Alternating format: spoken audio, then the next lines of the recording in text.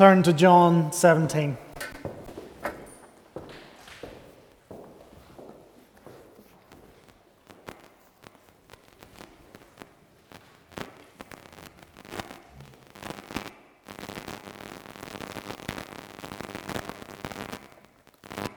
Is my battery running out, Grant?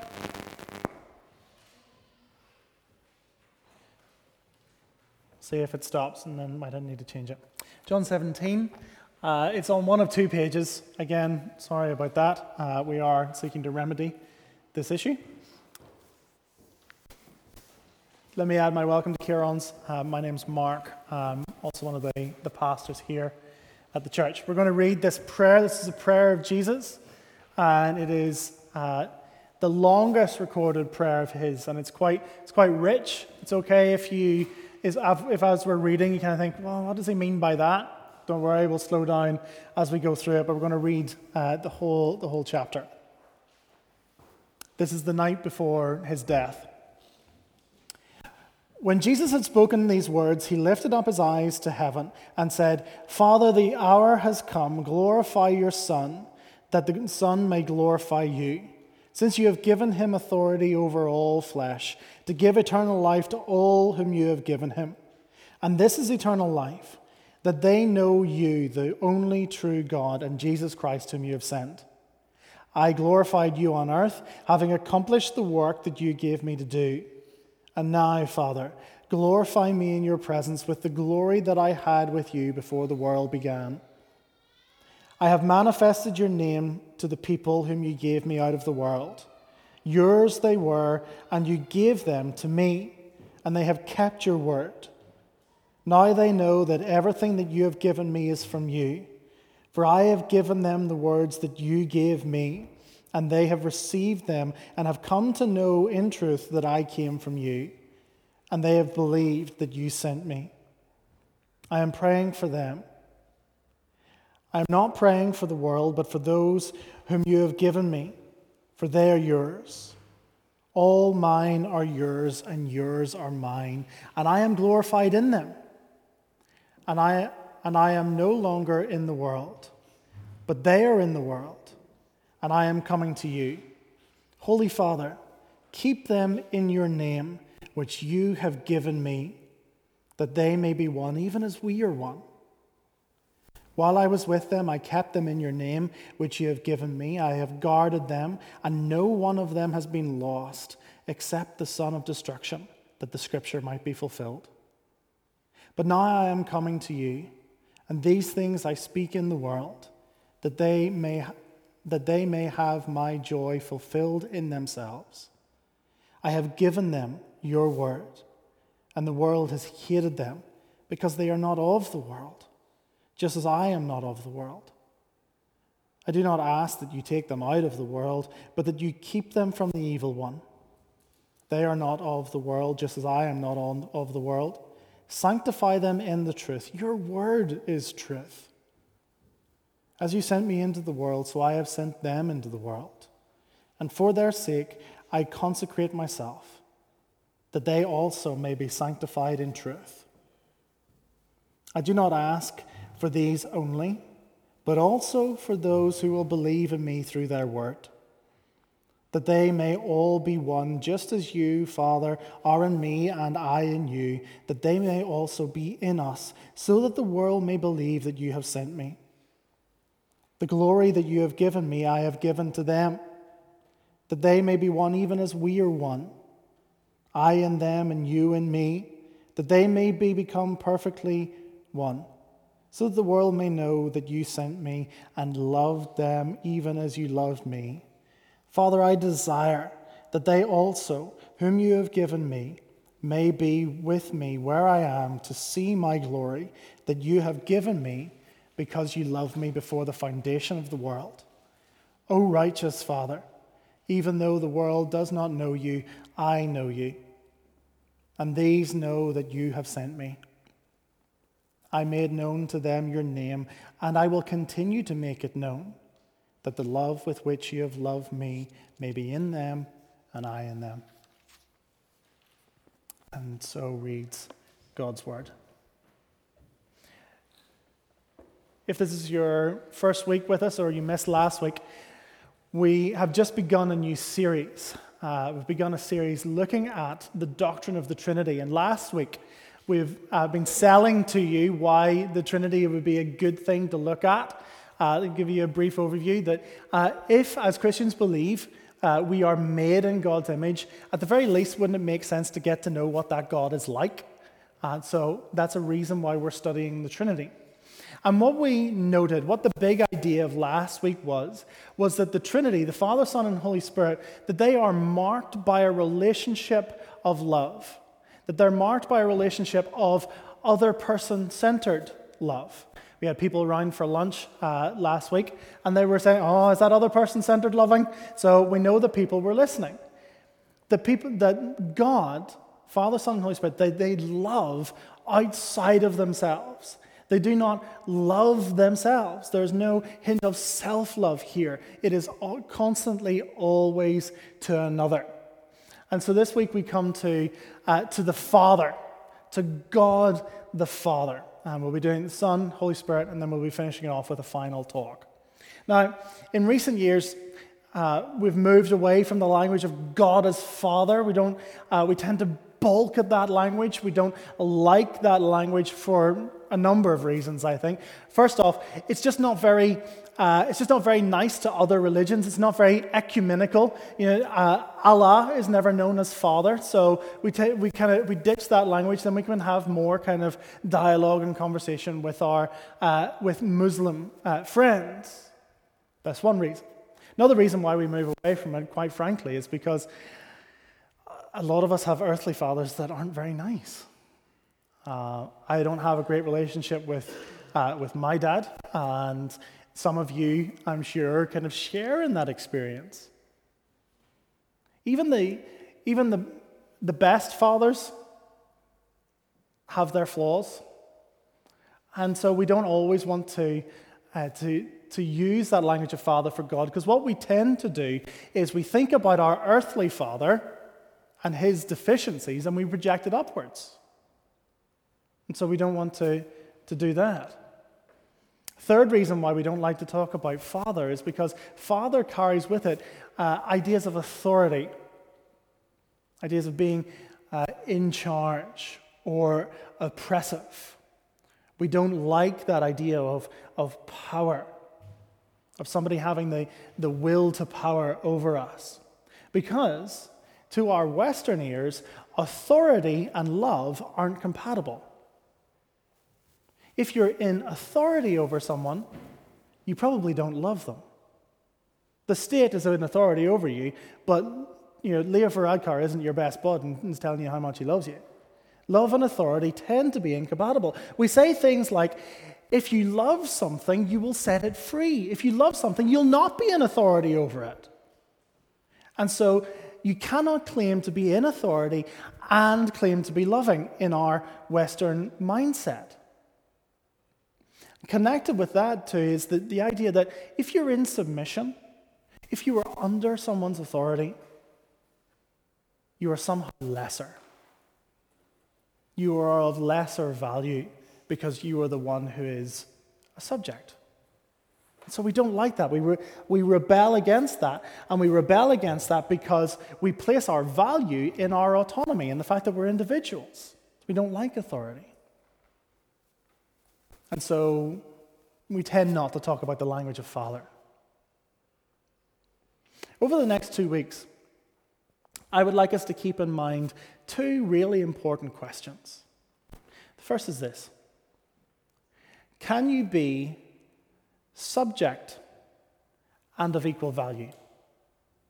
Can you be subject to someone and of equal value with them? Is that possible? That's the first question I'd like you to keep in your mind. The second one is, can you have authority and be genuinely loving? Can you be an authority and be genuinely loving? To begin to answer this second question at least, we're going to have a look at what the Father's like. Have a look at his character. We're going to look at how he relates to his Son. Because the reason why that's important is because how he relates to his Son is how he relates to us. Because if we're trusting in Jesus, if we call ourselves Christians, then God the Father loves us in that same way. So it's really important to see, how does the Father relate to the Son? How does the Father love the Son? What's his love like? And that, in part, is what John 17 tells us. We're not going to have time or the space to go verse by verse through it. When we eventually come to preach a series in John, which we'd like to do, we'll probably break this down into several weeks. But I'm going to bring out some key things. Keep the passage open, scan your eye down. What is the Father's love like? Did anybody notice a repeated word? The word give. Given. The ones that you gave me. Have a look down. What does the Father give to the Son? Well, he gives glory. That's what Jesus asked for in verse 1. We see it again in verse 22. The glory that you have given me, I have given them. Verse 24, that you could see the glory that you have given me. What else does he give? He gives authority. Verse 2, since you have given him authority, that Jesus is speaking of himself in the third person, since you have given him authority over all flesh. Verse 4, Jesus has been given a work that has been accomplished. I glorified you on earth, having accomplished the work that you gave me to do. He has given disciples. Verse 6, I have manifested your name to the people whom you gave me out of the world. Verse 7, now they know that everything that you have given me is from you. Everything Jesus has been given to him by a gift from the Father. Do you see? We're just in the first 7 verses, and there's this constant generosity of the Father. Isn't it wonderful? He's constantly giving to his Son. That he gives words, verse 8. For I have given them the words that you gave me. That appears again in verse 14. I have given them your word. Jesus has been given a name, verse 12. While I was with them, I kept them in your name, which you have given me. And then verse 20 and verse 24. The Father has given to the Son, not just to the disciples, but all believers.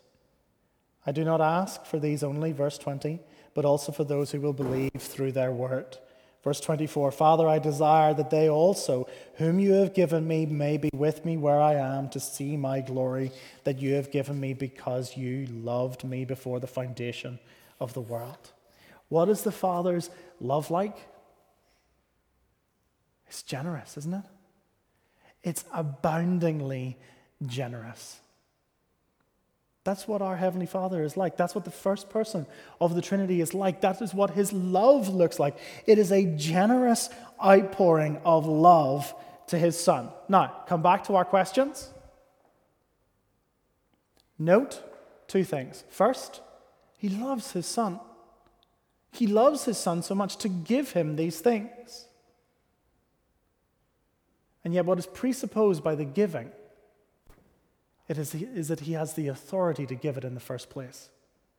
Do you see how we're beginning to answer these questions?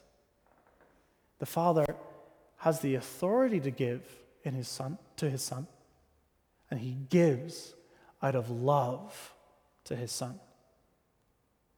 We're beginning to see that you can actually be in authority and genuinely loving. How does that change your view of God? We've grown up in a culture which sees religion as oppressive. It sees God as a judge, as a wretched creature who just wants you to live a better life. Do you see how the authority of God and the love of God are actually 2 compatible things? He loves his Son, and he gives all of these things to him. Everything Jesus has, he has that authority to give in the first place. We're just going to pick up three types of giving, or 3 of those things that I listed, and look at them a little bit further. The first thing that we're going to look at is the fact that the Father gives the Son glory. He gives the Son glory. That's what Jesus is asking for right there in verse 1. And again, notice, God is not selfish. He's not selfish for his own worship, for his own glory. The Father is giving it to his Son, that the Son may give it to the Father. Again, other person-centeredness within the Godhead. He gives glory. Now, when does Jesus ask for it? Look at verse 1.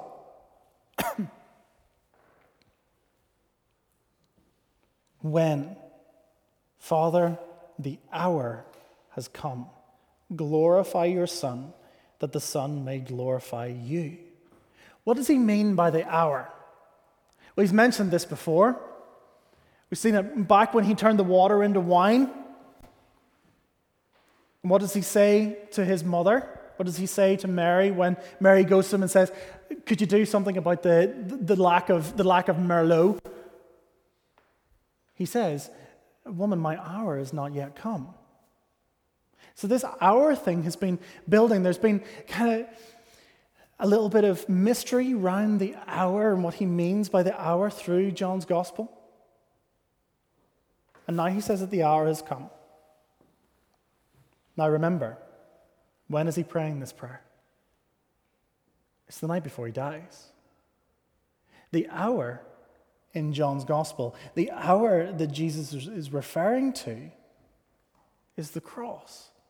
It's his death. And he's saying, glorify your Son.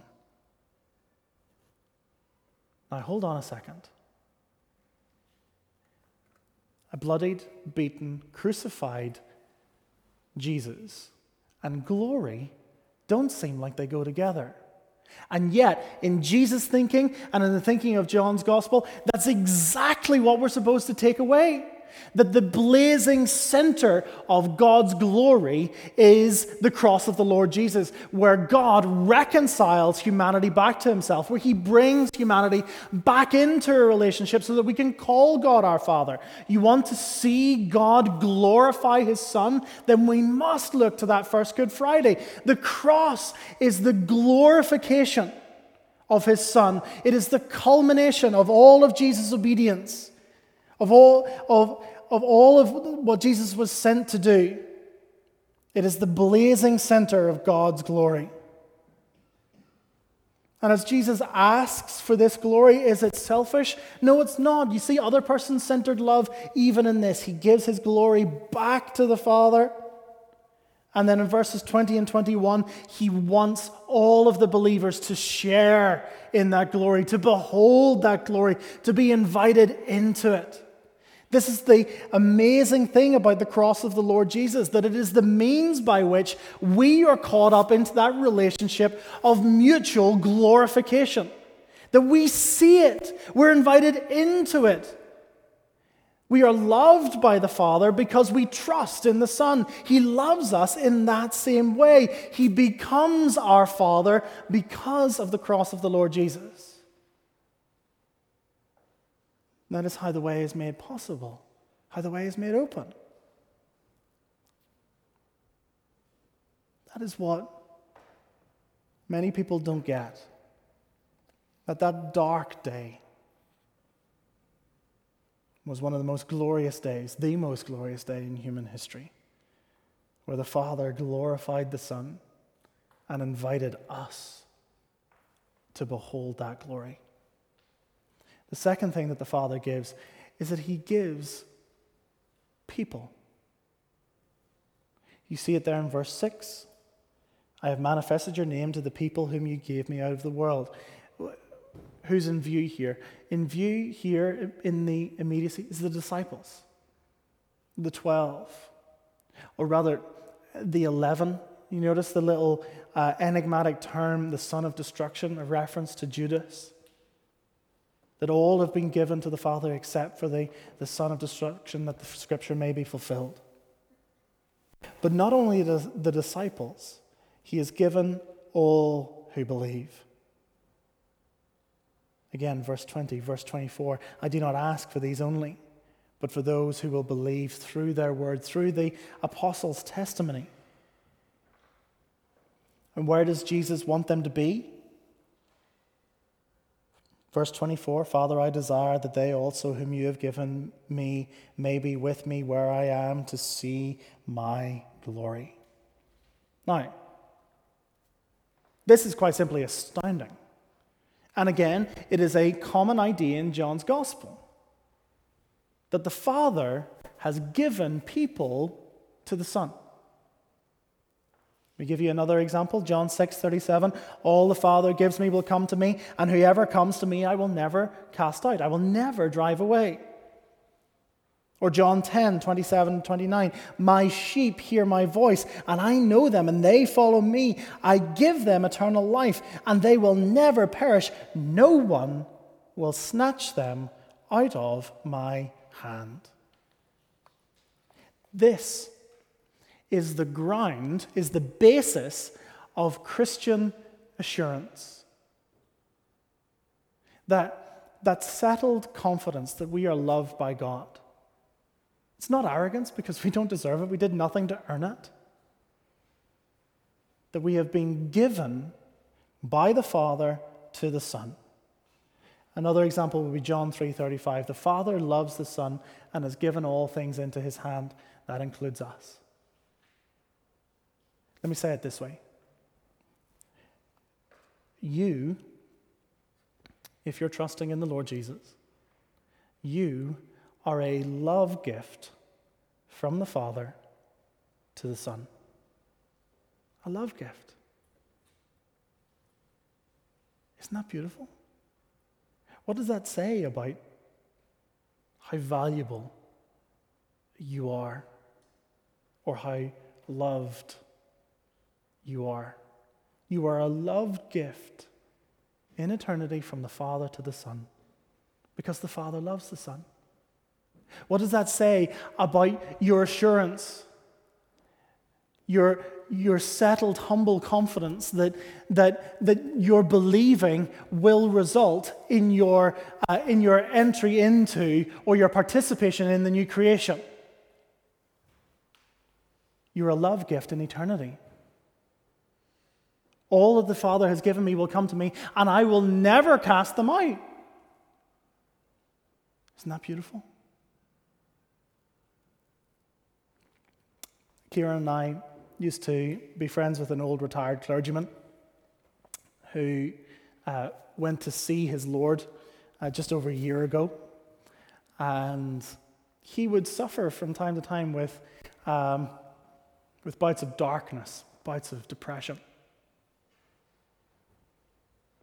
And I remember him telling me one time that he always came back to John 6:37, even in those darkest of moments, that those who the Father has given me will come to me, and whoever comes to me I will never cast out. That's the beauty of Christian assurance. That's the depth of Christian assurance. That's the goodness and the surety of Christian assurance. And it is not really anything to do with us. It is not because we're the most talented or the most beautiful or the most morally upright. It's because the Father loves the Son. Do you see? Third, He has given words. The Father has given the Son words. See that in verse 8 and verse 14. This brings us back to the question that a lot of people ask these days, very fundamental question of, is God knowable? Can I really know what God is like? Is He knowable? It's very fashionable to say no. It sounds more humble to say no. It sounds more humble just to kind of rest in doubt. That seems like the more human thing to do. Can I gently but firmly submit to you that it's not humble? In fact, it's arrogant. It's arrogant because what you're saying of God is that God is not big enough, He's not powerful enough to make Himself clear in a way that you understand. Do you see how it's not humble? I am not saying for 1 second, and I said it last week, that we will know everything about God. It's just not possible. But what I am saying is we can know true things about him.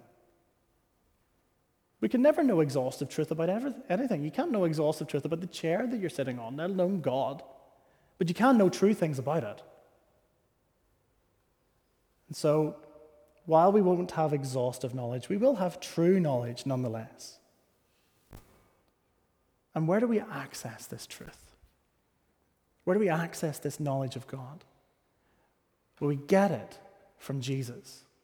Jesus has been given those words, and he gives them to us. He gives them to the disciples, and the disciples pass it on through the writing of the apostles, through what you're holding on your lap. That's how God's self-disclosure comes to us. It comes to us through the Son. Think of the opening verses, the opening verse just of the book of Hebrews. I remember learning it in the old King James. At diverse times in sundry places, God spake to his forefathers by the prophets. What that means is, in many times and in various ways, God spoke to our forefathers by the prophets. But now, in these last days, he has spoken to us by a Son. That Son is the exact imprint of his being. We want to know what God is like, then we must come to Jesus. This means that because Jesus has come, because he has been given the words by his Father, and because he has passed them on, it means that we can really know what God is like. We are in such a privileged position. This God who hid Moses in the cleft of the rock, this God who dwells in inapproachable light, has sent a Son to say exactly what he's like. And you hold it on your lap. He has made himself knowable. Now, note one thing, just in brackets, just parenthetically. If Jesus has made the Father known, then the Son must be divine. It cannot be an accurate disclosure if the Son does not share in the same nature as the Father. The only reason why we are able to say that what we have is an accurate revelation of who God is because, as we've read in these verses time and time again, like verse 21, Father, you are in me and I am in you, because they share the same nature. And he beheld the Father's glory in eternity. So what is this word? This word is ultimately the message of the gospel, that Jesus came as a man to rescue people. That while we were created for a relationship with God, while we were created to love God and to value him above all else, and to find him as the source of our joy, we turned aside and found our joy, our love, our value in something else, in something created rather than the Creator. That we became turned in on ourselves like narcissists, loving ourselves rather than loving the God who made us. It is the message of Jesus' death to untwist our love disorder, to give us a new heart, to orientate us upwards to God and outwards to other people. And this word, it changes us. Verse 17, sanctify them in the truth. Your word is truth. This word is active. It works in our life. It makes us more like Jesus. It changes our desires. It changes what we value. It changes where we find joy. That's all. That's what sanctify means. It makes us more perfect. It makes us more saintly. It makes us more like Jesus. It makes us love right again. It makes us other person-centered in our love, not self-loving. So, what does this all mean? What does all of this, all of the generosity of the Father, the invitation to participate in that, what does that all mean? Well, three things as we finish. First, it speaks to our unity. It speaks to what unity actually looks like. We use it as a buzzword, especially in church circles, especially within churches and denominations that don't tend to agree with one another. We can't like to talk a lot about unity. But what kind of unity? What does it mean? So Jesus prays that we may be one just as the Father is one. It's ultimately got to be unity around Jesus Christ. around the divine Son. We cannot have unity with those who do not agree with us on who Jesus is. It is not a shallow unity. It is not unity simply around a cause or a philosophy. It is a unity that is marked by love, other person-centered love. Us, City Church, one another, loving each other. Loving each other in, as we noted last week, an unenvious way. Delighting in the other's good. That's the kind of love that we are to participate in. That is the kind of love that we are to be marked by. That's the kind of unity that we need. Secondly, why this matters. It reminds us that the gospel isn't actually ultimately about us. We're not at the center of this thing. We're really not. The cross isn't about us. Not primarily. It is about the Father and his desire to glorify his Son. As Jesus stood in Gethsemane, he did not pray, "Oh, Father, this is hard, but, I love those wretched sinners just so much." No, he said, "Your will be done." Now, don't mishear me. We are amazingly rich beneficiaries of this. God's love for his Son spills over into space and time, and it comes to us. But we're not ultimately at the center. It's not ultimately all about us. It's about Jesus. And it's about his glory. And that's a good thing. Why is that a good thing? Because that actually helps us grasp just how much the Father loves us. If this is how much he loves the Son, and this is what the Son does, then you come to verses like the most famous one in the Bible, John 3:16, "For God so loved the world that he gave his only Son, that whoever believes in him should not perish but have eternal life." We come to that verse and verses like it and go, wow, that love really is intense. Because the Father loves the Son with a perfect love. And the world in John's Gospel is the twisted mess. That's what the word means in John's Gospel. It is all of humanity arrayed in enmity, in wanting to attack and rebel against God. And God loves it. That's what's so amazing about the love of God. As a guy called D.A. Carson says, God's love is not amazing because the world is so big. It's amazing because it's so bad.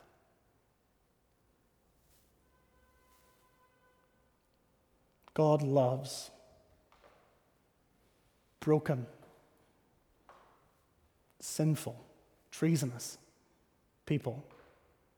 He loves us with all of our love deficiencies, with all of our running here, there, and everywhere, looking for value, looking for comfort, looking for safety, looking for joy in all of the wrong places. God loves us because he loves his Son.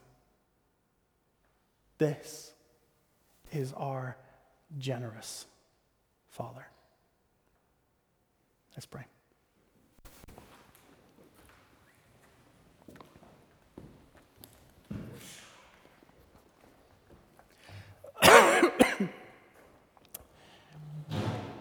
Heavenly Father, we thank you that you are supremely generous, that is what your love is like, that you are generous to your Son, and that we benefit from that love and that generosity, it flows from Christ to us.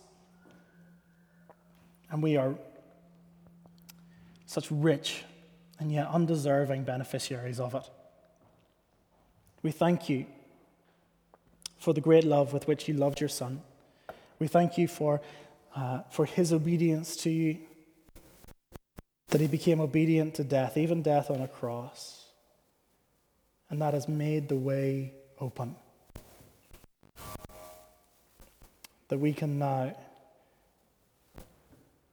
be caught up into that relationship, to see that glory and to experience that love, to experience the assurance of those words, all that the Father has given me will come to me, and none will I cast out. We thank you for these great truths in the name of Jesus. Amen. Amen.